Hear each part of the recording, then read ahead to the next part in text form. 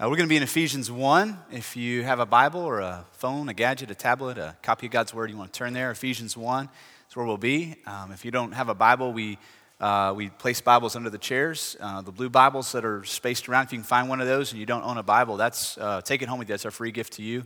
We want you to have a copy of God's Word. So those are the blue Bibles placed underneath the chairs there. So just briefly, and we're going to get started pretty quickly today in the Scriptures. If you're visiting with us, we're in a series. We're walking through the book of Ephesians, and we just got started last week, so this is a good time to join us. We covered the intro last week, the first two verses where Paul identifies himself as the author, and then he talks about who he's writing the letter to, these Christians in Ephesus, and we learned a lot. We learned a lot about ourselves, and we learned about who we are in Christ. Our new identity in Christ as saints, that's not just a special position reserved for the super holy, the super religious, the super spiritual, but that anybody who is in Christ is called a saint. And that's what God's Word calls us. And so last week was really encouraging for me. I hope it was for you. This week we're going to hit the next 12 verses, 3 through 14. And so some things about where we're going in the next few verses to kind of help you understand it a little better, hopefully. One was, keep in mind, we're opening a letter.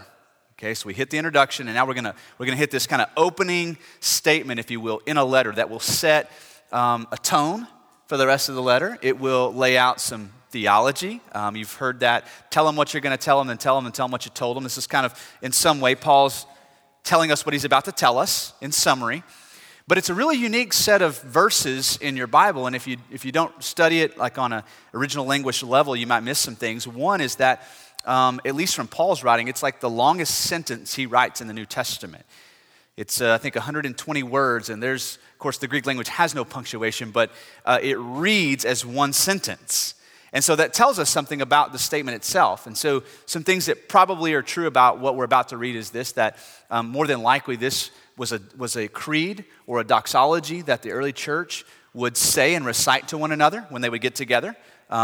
He doesn't say, here's our creed, and then lay it out. So we don't know that for sure, but the way it reads and its flow and what's included in it, it quite possibly was. I mean, they didn't have a website so you could go check out the statement of faith. They didn't all have copies of God's Word like we have. And so oftentimes they would just recite back to one another what was true.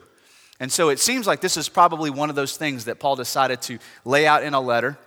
Regardless of whether or not it was, the content of what Paul is writing is this. He is laying out for the Ephesians, us as believers, what is already true in terms of our blessings in Christ. Now, when we get to the modern church today, 2014, and we throw out the word blessing, you're going to have different denominations and theological people shooting at that from a lot of different angles, okay? Some who would say, all the blessings that God has for us are already accomplished, and so there aren't any new blessings, just what we already have. Some who would live in a sense of blessing is right now in this moment. If I'm not being blessed right now in this moment, I'm not blessed, and that somehow God's blessing is contingent on my faith or my obedience, and I walk in and out of blessings. And so somewhere in between, though, we're going to see where Paul lays out for us some beautiful things about the things that are already ours in Christ, but it's not all past tense. He's going to talk about what we currently have, what is currently going on in our lives today because of these rich, secure blessings that we already have. So to get started, let's start in verse 3. Just a quick conversation about the way that, especially in Jewish literature, the idea of the word blessing is used. When it's used from God to us, it's specifically talking about something God has done. He does this for us, and He blesses us, and our life becomes more rich. It becomes different. Something has changed. God has blessed us, okay? Not just a high five, but like God has done something in us. When you see the word used from us back to Him, it's probably best translated praise. Okay? So that we don't get the understand that we're just swapping things with God. He blesses me, I'm going to bless Him back, okay? It's not like God's the 80-year-old woman in the house looking out her blinds and we're out there raking the leaves for Him and we're blessing Him, right? Our blessing to Him is our praise. And you're going to see that in these verses. So the first verse 3 reads with these words. So, blessed be the God and Father of our Lord Jesus Christ. You could just say, praise to Him. Praise to the God and Father of our Lord Jesus Christ, who has blessed us in Christ with every spiritual blessing in the heavenly places. So this is really the theme of what we're going to read, these spiritual blessings that we have in the heavenly places. Now, for those of you who are interested in going deeper into the sermons, into the Bible studies, we do in the second service have the adult Bible study going on in the next building over, and you'll get a chance to go a little bit deeper into what's happening here in the text. But just briefly, two things have been communicated to us. One, these blessings are spiritual, okay? Paul is very specific when he uses the word spiritual or spirit. Comes up a lot in Romans, comes up more in this letter. He's not talking about things of the flesh. Anytime he uses that word, matter of fact, he uses it to contrast things of the flesh in Romans. So what he's saying is, what I'm talking about here are blessings that are not in your flesh. Not necessarily things that you can take hold of and go home and measure. I'm not talking about an extra zero in your bank account. What I'm talking about are spiritual blessings. And Paul doesn't leave us hanging. He talks a lot about our spiritual blessings, spiritual gifts, right? Those aren't earthly gifts. Those are spiritual gifts, things that have been imparted to us by the Holy Spirit, things we couldn't do in our flesh on our own. And so we know that the blessings he's going to talk about, these are spiritual blessings, not just things here on earth that will excite us today and be gone tomorrow type blessings, like the new car or money or this promotion or this weather. The way we use the word blessing, you see, we have to talk about this. Oh, I'm so blessed today. This weather is just such a blessing. True, but what Paul's talking about are things that you can't touch with your flesh, blessings. Then he says what? In the heavenly places, which we won't go too deep into this. See the adult Bible study for more information. This could mean two things. One, he's talking about heaven as a location, or two, just a current spiritual reality of heavenly places, and probably talking about both here, okay? So Paul wants to, before he starts laying out blessings, he wants to get our minds off of our drive to church. He wants to get our minds off of how our week went last week. He wants to get our mind off of the things that are probably bogging us down right now with worry and anxiety. He wants to get our minds off of these things that we long for today that we'll be bored with tomorrow. And he wants us thinking in terms of spiritual blessings, heavenly places. Not just your physical reality, but a permanent spiritual reality. And then he begins to lay out these beautiful statements about the blessings that we have in Christ. All right, let's dig in. This is going to be fun. Verse 4, even as he chose us in him before the foundation of the world. Well, that's a pretty big statement. Now, if we go too much further, that in him that comes up is going to come up a lot. In him, in Christ, in the beloved. That appears 12 times in the opening 14 verses of this letter. We know this is a big deal. So he's saying to us, those who are in Christ, that's who I'm talking to. These are your blessings. And so the first thing he says here is that we were chosen in him before the foundation of the world. Now, before we get into conversations about predestination, we'll do that in a minute. It'll be fun. Just on a very simple level, we see God as the initiator of this relationship, okay? Which is a little bit different from how we present the gospel oftentimes in the modern context. If we're just going to be real honest, we oftentimes present God as being lonely and he needs us. And he's just waiting for you, I've used this before, to cross the dance floor at a junior high dance. He's just over there all by himself. He's all alone. He needs a friend. Somebody please dance with him. Right? We share the gospel sometimes that way. God just needs you. He wants you and he's lonely. And somehow we're going to come and fulfill some deep need he has. Well, Paul starts off by saying, no, you need to understand something. God's the one who crossed the dance floor. He initiated this relationship. Now, he's going to spend a lot of time here explaining what he means by that, but he wants us first and foremost to know God chose you before you chose him. Now, on a structural level, on a grammatical level, this verb chose is really one of the most important words in this whole set of verses, just so you know. Okay, the way Paul conjugated for the Greek folks in the room, the word, everything he's going to say is going to, all the rest of the verbs are going to be explaining this God chose you. And so before we go any further, I can't fully understand that and comprehend that. And oftentimes I feel like it's up to me to choose him. And I need to rest in that. There's something incredibly beautiful about God initiated this relationship. I believe if you're here today and you're not a Christian, God is initiating that relationship with you right now. He's crossed the dance floor. He's inviting you into a beautiful relationship with him. Now, as you continue to move forward, he chose us in Christ before the foundation of the world. We'll come back to that phrase, okay? No doubt what he means here. He's talking about before creation, before Genesis 1. Something about what he's about to say was already on the mind and part of the plan of God, okay? He chose us in him before the foundation of the world, that we should be holy and blameless before him. Now, specifically there, I think he's going Genesis 1 on us. You were created. God chose to create you to be holy and blameless.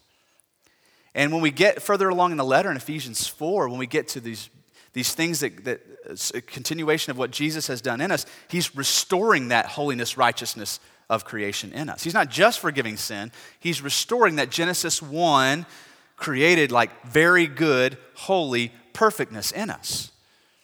And so Paul wants to say this relationship he's initiated with you. He didn't just wait to see how you were going to work out. I'm going to see how he does in college before I decide whether or not I want him in the church.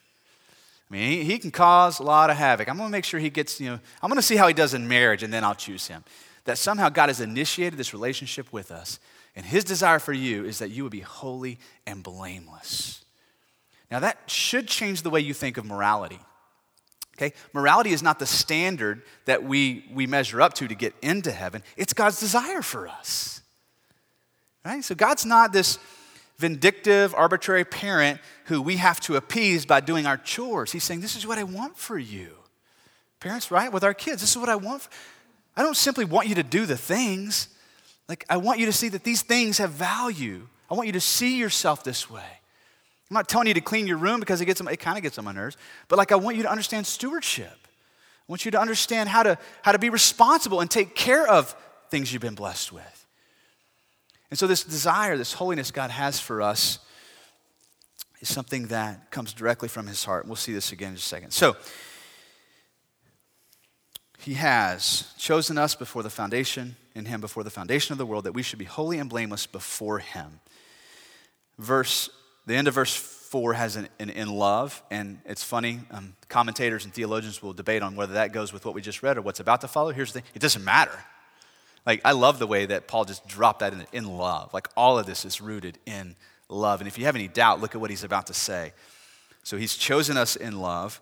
Verse 5, he predestined us for adoption as sons through Jesus Christ, according to the purpose of his will. Now, we're going to take some time to kind of walk through what we just read here. Just opened up a plethora of theological debates, and the word predestination came up. This is going to be fun. All right, so if you're not a theological geek, let me invite you into a conversation that the rest of us are having, okay? When we read the scriptures, we see two things that seem to be competing: the will of man, the free will to choose, and then the will of God, the sovereign will of God, to choose us. And so we debate about these things, and we land in camps. We land with these labels over our camps. I believe this is true, and so here's the camp I land in. So I'm going to give you some of those labels so you can kind of understand the conversation that all of us geeks are having.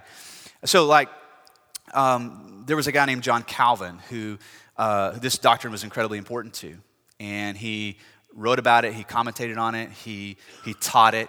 A lot of who we are as evangelicals today came out of John Calvin, or God using John Calvin to write down things that we believe. But in the midst of that, he landed in a hyper sense of understanding of God's choosing and sovereignty. So today we call it Calvinism. So if you hear that term, I'm not going to get into all the details of it, but just think complete sovereignty. Okay? God completely has sovereign over every molecule, every moment, every choosing, every choice. Okay? And so if there is free will to be understood, it's underneath the sovereign will of God somehow. But then you have another end of that theological spectrum. As you kind of move away from complete control of God, you move towards Arminianism, open theism, which on the hyper sense, okay, will get to a point where God doesn't know anything that's going to happen. God isn't in control of anything. He's just kind of wound the universe up and threw it out there on a whim, right? On a wing and a prayer. I hope it lands this way, right? And then everything is up to us. Everything's up to what you choose to do. If you're good, these things will happen. If you're bad, these things will happen. If you have faith, this will happen. If you don't have faith, this will happen. And God has like no say over anything. Okay? So those are two kind of far ends of this debate. Well, when you simply read the scriptures, you're going to see not necessarily the hyper ends, but you're going to see plenty of room and for both camps and for both perspectives. It's God's will and desire that none would perish. We read that clearly in the scriptures. All who call on the name of the Lord shall be saved. But then you have these other verses that talk about God choosing those to be saved. Well, which is it? Is it everybody gets the chance, or is it just some? Is it the elect, or is it all of us are the elect? Let me just read some verses here to kind of lay some groundwork, and then we'll talk through some of this. And if this conversation is boring you, hold tight. It's going to get exciting at the end. It is. So here's just some verses that clearly state God's intent towards us. This is going back to Old Testament. Deuteronomy 7:6 says this, "For you are a people holy to the Lord your God.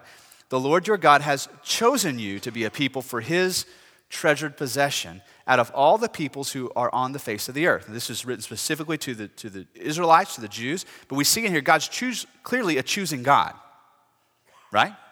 And not only that, he's choosing people to be a treasured possession. Now, we walked through this last year. There's nothing treasurable about these folks. They're disobedient. They cheat on God. You know what I'm saying? So like this idea that they're a treasured possession is that God makes them a treasured possession. He chooses, I want you to be my treasured possession. Okay, so we see that God is a choosing God. In James 2:5, he says this, "Listen, my beloved brothers, has not God chosen those who are poor in the world to be rich in faith and heirs of the kingdom, which he has promised to those who love him?" Rick, I'm going to drop down to 1 Corinthians chapter 1. This one always humbles me. When I get excited about God choosing me and calling me to his team, I go back to 1 Corinthians 1 where Paul says, well, what James says is correct. That's right. God chose from the poor, right? But Paul takes it a step further and he wants to remind us of something. Look at what Paul says about us being called or chosen. 1 Corinthians 1:26. He says, consider your calling, or your choosing if you want to say that. Consider your calling, brothers. Not many of you were wise according to worldly standards. Not many of you were powerful, not many were of noble birth. But God chose what's that word? Foolish. And so who's he talking about? Just real quick. That's right, the saints. He chose the foolish in the world to shame the wise. God chose what is weak in the world to shame the strong. God chose what is low and despised in the world, even things that are not. You're an are not without Christ. I'm just reading the word of God. To bring to nothing things that are, so that no human being might boast or brag in the presence of God. So when you get into the presence of God, you realize that he got you there. Verse 30, and because of him you are in, what? Does that sound familiar? Who initiated this? He did. Now, because of him, you were in Christ Jesus, who became to us wisdom from God, righteousness and sanctification and redemption, so that it is written, let the one who boasts, boast in the Lord. Okay? So before and this is what happens. I'm going to talk candidly for you. Can I do that, saints? Okay, let's talk candidly about both ends of the spectrum, and then we'll hit some more verses. So I see folly or foolishness in both ends. Okay? Doesn't mean I don't land somewhere, but I see some foolishness and some goofiness in both ends, and even in some of the in between. Okay, like I've watched usually young men, ladies aren't this bad, young men discover this theological conversation and begin to drift towards Calvinism and come out of that just fighting, right? Just looking for a theological fight with somebody. I'm right and I believe this, and it's like Mark Driscoll says this about young men who discover Calvinism really needed to be just locked into an octagon cage for a couple years and just let them fight it out with one another until they come to the humility that comes along with this idea of being chosen. Okay? But then you also, on the other end, have another distinct foolishness that comes with it that presents God, like I've said, as this poor little old lady who just can't even rake her leaves. And she hopes they'll get raked, right? She hopes that some good boys and girls will show up to do some things for her, but right now she can't. She's kind of stuck in her chair. Now, she set things up and let it go, but it's kind of up to us to make the world go round, okay? Which is equally foolish, right? Like, I'll probably say this again in a minute, but here's the thing. Like, so we're trying to understand an infinite God, and we're trying to understand this universe that right now, from where I sit, appears to be infinite, like it can't find the boundaries of it. And we're trying to do this with a brain that's about this big, okay? About this, I mean, I'm being generous with some of you, but foolish, right?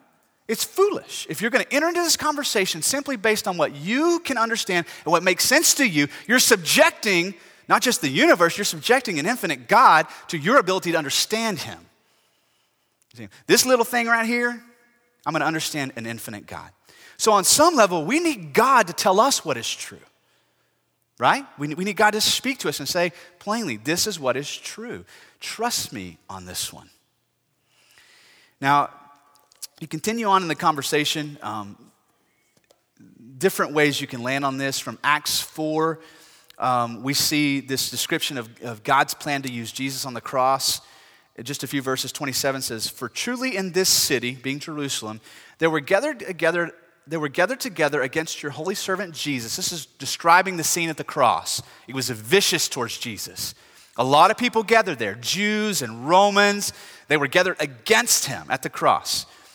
They were gathered against your servant Jesus, whom you anointed, talking to God, both Herod and Pontius Pilate, along with the Gentiles and the people of Israel. That's the crew that was there. Look at verse 28. "To do whatever your hand and your plan have predestined to take place."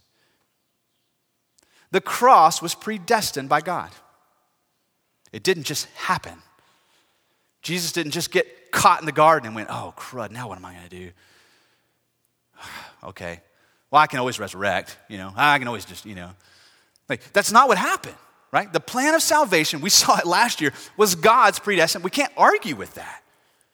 It wasn't a last-ditch effort to try to grab our attention. God planned, right? Go read Isaiah 53. In detail, he planned the suffering and the death and the resurrection of Jesus. Romans 8 will bring in another aspect that some people will kind of use to help understand this, and this is the idea of foreknowing. Romans 8:28, and then a few more verses. "And we know that for those who love God, all things work together for the good." We like that verse, don't we? We sing it in here. "For those who are called according to his purpose." 29, "For those whom he foreknew, he also predestined to be conformed to the image of his Son, in order that we might be the firstborn among many brothers. And those whom he predestined, he called. And those who he called, he justified. And those he justified, he glorified." He foreknew, he predestined, he conformed, he called, he justified, and he glorified. Now, so some folks will say, well, the way I understand human free will and God's will working here in this idea of predestination is this: God can see everything that's going to happen, and when something does happen, it doesn't happen outside of his allowing it. So therefore, he's sovereign. Right? At any point, he's got an e-brake on your mouth, on your legs, on your life, on your health, and he can just pull it. But whatever he allows to happen then would say to us he's a sovereign God. He's allowing our free will to go forward. Okay, so you kind of got three possible ways you can land on this, and then probably an infinite number in between. One, you can say, well, by this predestination word showing up, what Paul is saying is that God is in complete control of every moment, every molecule, like hyper-Calvinism, right? Everything is dictated and authored by God. Or you could say, or well, on this end of the spectrum, here's what you do. You just jump over it and keep on reading. That's what happens. Like, you can't get away from the word, right? But somewhere in the middle, sometimes we land in apologetics, and we land in this well, if he can foreknow it, then he can understand it, he can allow it. Apologetics has a foolishness to it as well. So if you're an apologetics guy, look at me right here. I love you. Apologetics are fun, but be cautious.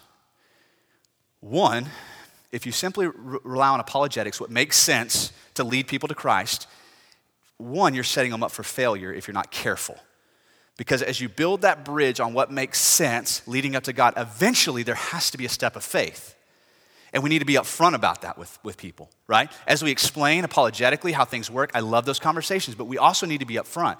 At some point, this is going to require you to believe something you can't see, and that won't make sense to you.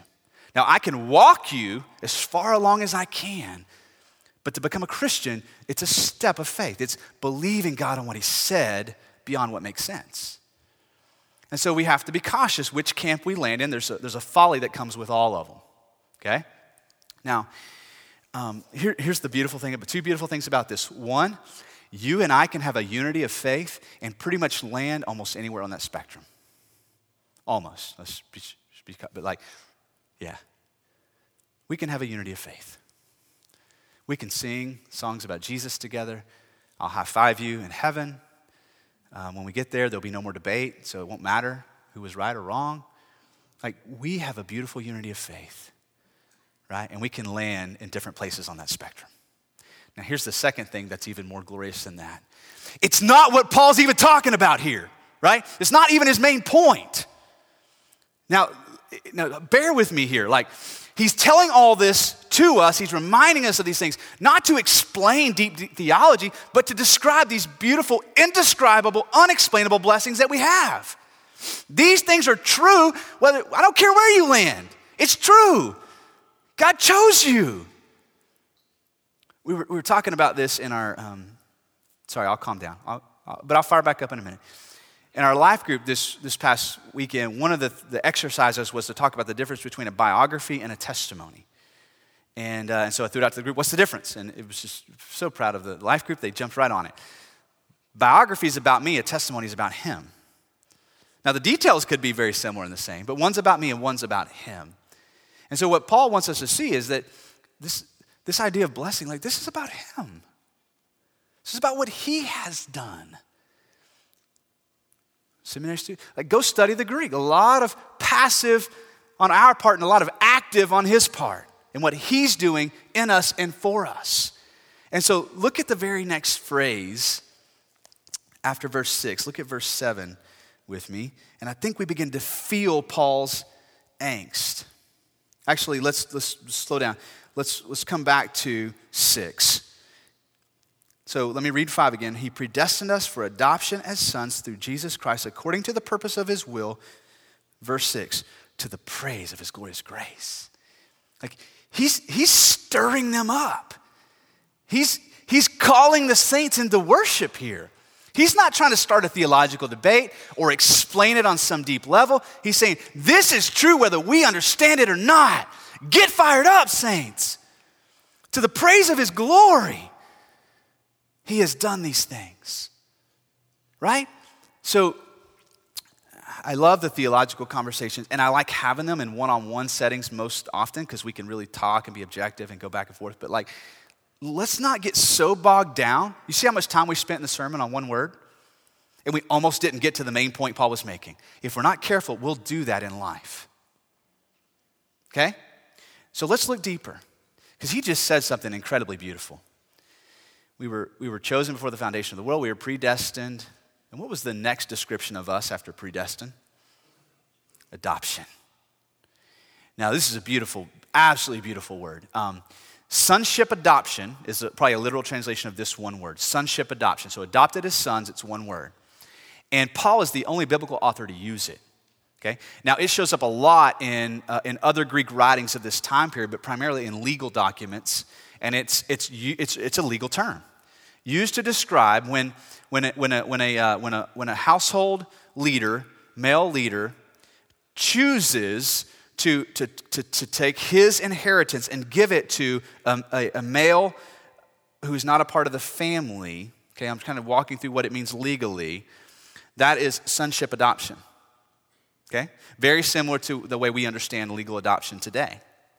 So, leader of a household, and he wants to leave his inheritance to this male over here who's not his son. There has to be a legal process that takes place, and it's this word, sonship adoption. Now, Paul uses it several times in different letters. In Galatians, he uses it again. But you understand, Paul was an expert in the law, both religiously and politically. And so he chose this word very carefully. And he says, we don't care where you land on this spectrum of theology, here's what you can't get away with, or away from. God has adopted you. He chose you who are not his child. And here's the thing. He's not just inviting you to the table to kneel and gather the crumbs off the floor or catch the scraps as they fall. He's saying, no. I want you to sit at my table as one of my children. This being invited in, this being chosen is not just, hey, I'm putting on this concert and I want to invite you to come watch and see. God is saying, no, I'm choosing you to be my son. I'm adopting you in as an heir legally. That's beautiful. Oh, man. That's why Paul drops in love right there between those two verses. In love. He predestined you, however you want to understand that, for adoption. Sonship, adoption. To the praise of his glory.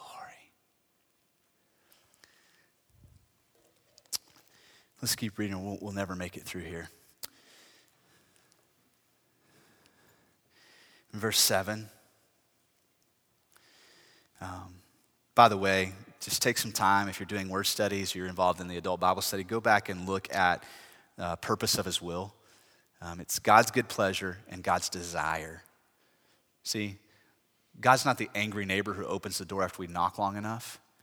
This idea that he's initiated this relationship with, it's part of it brings pleasure to him. It fulfills desire in him to adopt us in. Verse 7, in him we have, now so far there's been a lot of past tense. Now we're going to shift real quick to something we have right now. So all this past tense action has accomplished something present tense for us. In him we have redemption.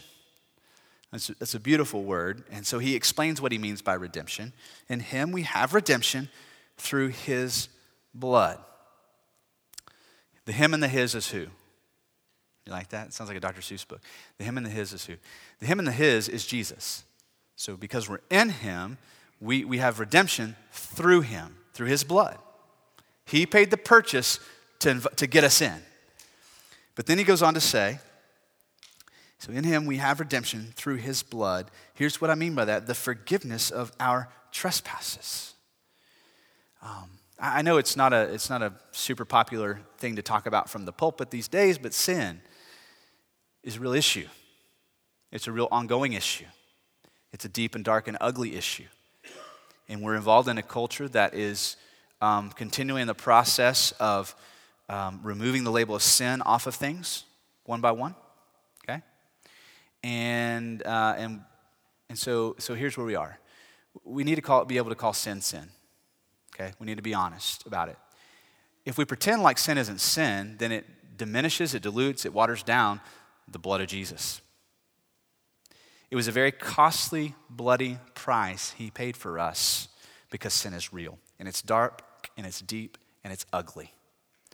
And guess who gets to decide what is sin and what is not sin? God does. And it's not so much that he's got two buckets and he's like, I don't know. Yeah, let's put that one in a sin bucket. I don't know. Sin is determined by God's character. Sin is in opposition to holiness, period. God doesn't pick on certain people who have certain sins, right? We could just go through the list. Why should we? Like, some people feel like picked on by God. Well, this is my sin. Let's just call it not sin anymore because like nobody else is struggling with this and this is mine. God says, listen, sin is opposition to my holiness and my character. I'm not just picking and choosing. Sin is opposite of me, opposite of holy. So he gets to determine, his character determines what is sin and what is not sin. Now to fully get fired up here with Paul, we got to be honest about it. This was expensive. This redemption was expensive. Jesus purchased it with his suffering, with his blood, and with his death because sin is real. So let's just skip past these few words. We've been redeemed. Your sin in Christ has been forgiven. Partially, kind of, somewhat. How much? Completely. All of it. Done. Now, is that something that we're hoping will happen or something that's already happened? It's already happened. So in him we have redemption, forgiveness of our sins, according to the riches of his grace. And I'm going to hold my tongue on this one mostly because we're going to hit it again in 2, and it's beautiful. But in 2, Paul's going to talk about how the riches of his grace, there'll be a future acknowledgement of these riches. So the way I interpret it, as Paul puts it together, is when I get into heaven, as I said before, you'll look at me and go, wow, God is rich in grace that he let you in. He had enough grace to get you in. Brother got some grace, okay? For now, he's just simply stating it, okay? According to the riches of his grace, which he lavished on us. And this is this beautiful idea of of somebody painting a fence, and you're not really following the lines, you're just slopping it on, lavishing, just his grace on us. In all wisdom and insight, making known to us the mystery of his will. This is a theme in Ephesians, the mystery of the gospel. And so we see that God inviting us into the conversation, helping us to see things on a deeper level, that's grace, right? The brain, right, it's this big. It couldn't get to these deep mysteries of God, and God's unveiling things to us. He's showing us things. Hopefully today you're able to see things maybe even more deeply and richly about who God is. The Holy Spirit's doing that for you by grace. God is inviting you into that understanding and that knowledge of who he is. He's making known to us the mystery of his will according to his purpose, which he set forth in Christ as a plan for the fullness of time to unite all things to him, things in heaven and things on earth. Amen? Okay, we've made it through most of the theological landmines, if you will. We're gonna pick this back up though and finish these last few verses. And as we do, I'm going to go ahead and read 7 through 10 instead of going verse by verse. I want you to just kind of feel the theme of what Paul is saying here in writing. In him we have obtained, present tense or past tense? Obtained, ed at the end, past tense, okay? You kind of see the blessings that we have in Christ, past tense, already been obtained. So in him we have obtained an inheritance, which is probably, well, it's a good translation, but not the only translation for that word, to be chosen by lot. It's klerao, I believe. Come on, Greek folks, that's it, I think, klerao. And it's like the word clergy kind of comes from here. It's the word used when Matthias replaced Judas in Acts 1, and they didn't know which one to pick, and so they cast lots. Okay, that's this word here, casting, to be chosen by lot. Okay, that's a literal translation. So let me reread it again that way. In him we have obtained this being chosen by lot, or this inheritance, having been predestined according to the purpose of him who works all things according to the counsel of his will, so that we who were the first to hope in Christ might be, so here's the so that what? So why are you telling us this, Paul? I'll tell you why I'm telling you this. So that we might get fired up. How can you enter into this place week after week knowing these things are true and have that blank stare on your face, right? How can you be glued to your seats if you believe these things are true? I'm telling you this to fire you up, to stir you up to the praise of his glory. So that we might be to the praise of his glory. Verse 13, in him you also, love this, slow down a little bit, you also. Okay, so now we're asking the question, we're going back to the idea of blessings, and what we have in Christ in terms of spiritual blessings have already been obtained for us. And Paul says, here's when you received all this, okay? So just so you don't get confused, I've got part of this, I'm waiting on the rest of it. Here's what Paul said, I'm going to tell you very simply, when you received all these things. Look at what he says. In him, you also, when you heard the word of truth, I wonder if he's talking about the gospel. Oh, look, the gospel of your salvation. So when you heard that, and then you believed, you responded in faith, at that moment, you were sealed with the promised Holy Spirit. Yeah, sweet. That's when you got all this stuff. That's when God sealed these blessings in your life.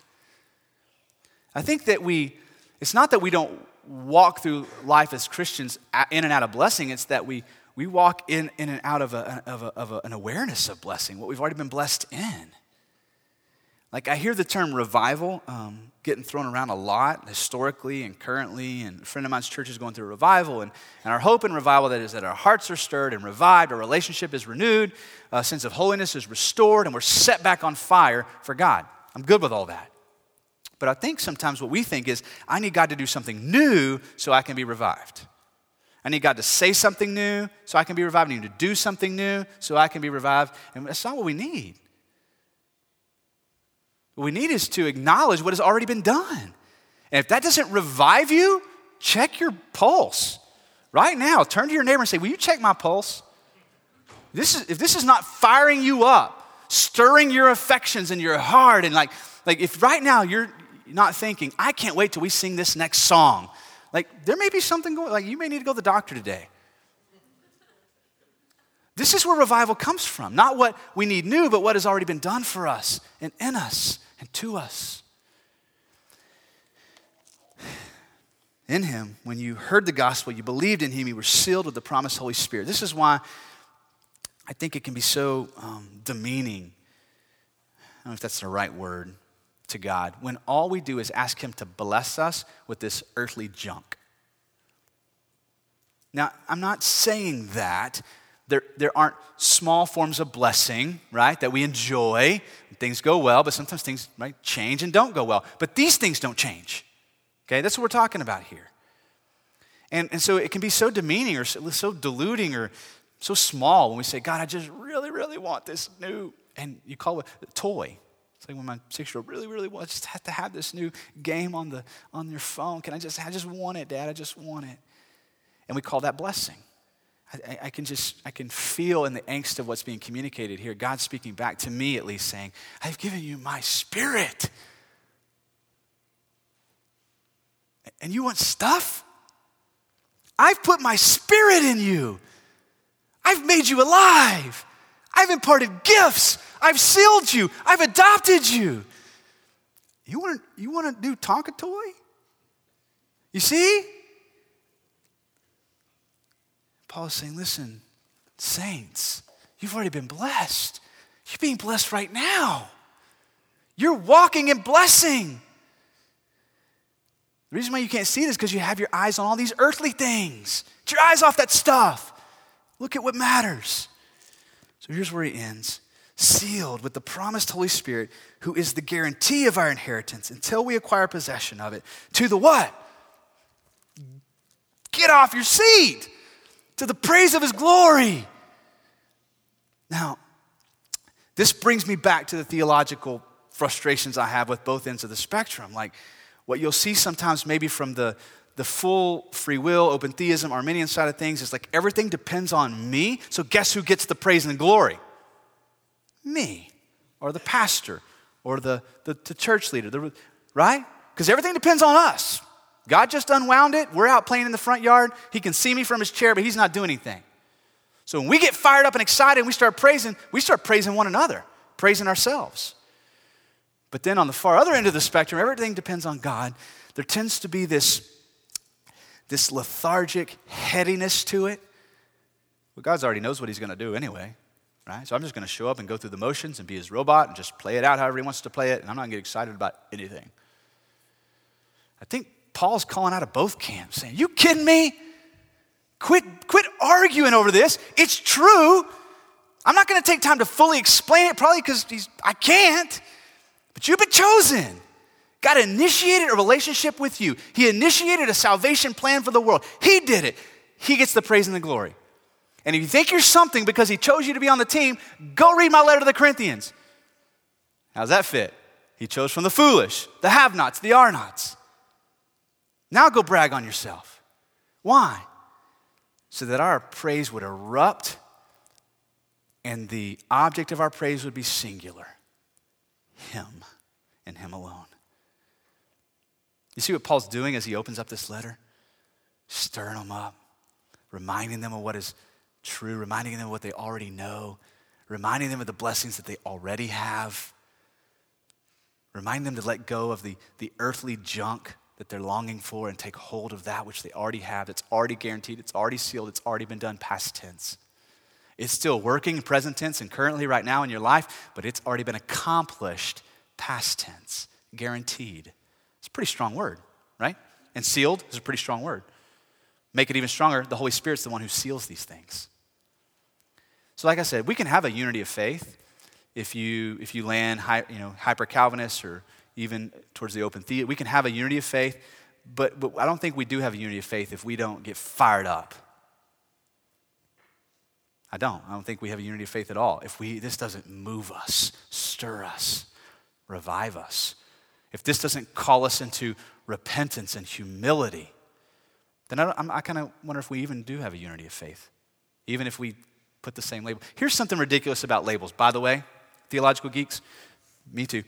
Like, think about it. When you jump in a camp and you grab a label, Calvinism, Arminianism, I'll do it, the denomination, Baptist, whatever, you're taking a label that was identified with a brain that's about this big, and you're identifying God's character with it.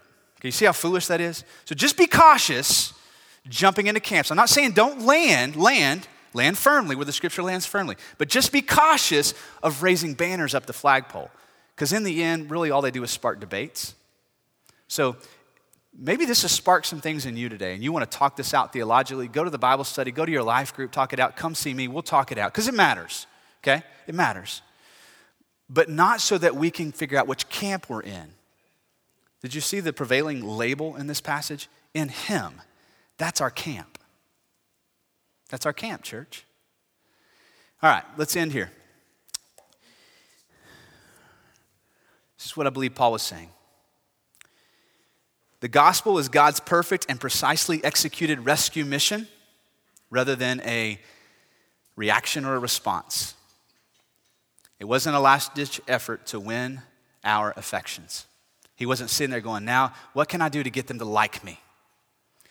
Here's what I'm just going to reword some of the verses we read. Here's our blessing. You want to know what your blessing is today in Christ? He chose us in him that we should be holy and blameless before him. In love, he adopted us as sons and daughters. He has blessed us in the beloved. In him we have redemption, the forgiveness of our trespasses, which he lavished upon us to unite all things to him. In him we have obtained an inheritance and we've been sealed with the promised Holy Spirit. Just pulling the phrases out that describe our blessing. But God's good pleasure and his desire is also expressed here. By the will of God, he chose us in him before the foundation of the world. He predestined us through his blood, according to the riches of his grace, according to the purpose of his will, making known to us the mystery of his will, according to his purpose, which he set forth in Christ as the plan for the fullness of time, having been predestined according to the purpose of him who works all things according to the counsel of his will. Direct words out of that passage. You see? I can't fully explain it to you. I can tell you how I reconcile it in my mind, but I can't fully explain it to you. But God is proactively initiating a relationship with you today. If you're in Christ because he came to you and invited you in. If you're not a Christian today, I want you to know that. That knocking that you feel, that prodding, that stirring, that gut-wrenching thing that you can't quite put a label on is probably some level of conviction. And I want you to know that conviction comes from the Holy Spirit of God. And he's the one there today. He's not across the dance floor waiting on you to approach him. He's already crossed the dance floor. He's saying, hey, come in. Come into a relationship with me. Let's dance. I want to forgive your sins. Yeah, we need to call them sins because they are. I want to forgive them though. I want to justify you. I want to restore to you holiness and righteousness. You're not just going to be some second-rate stepchild in my kingdom. I want to adopt you in sonship legal formalities. I want you in. You're going to have heirship in my kingdom. How's that fit for blessings? All right, let's pray together as the worship team comes back up.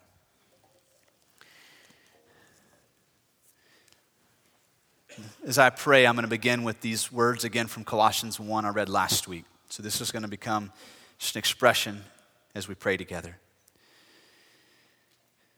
He has delivered us from the domain of darkness and transferred us to the kingdom of his beloved Son, in whom we have redemption, the forgiveness of sins.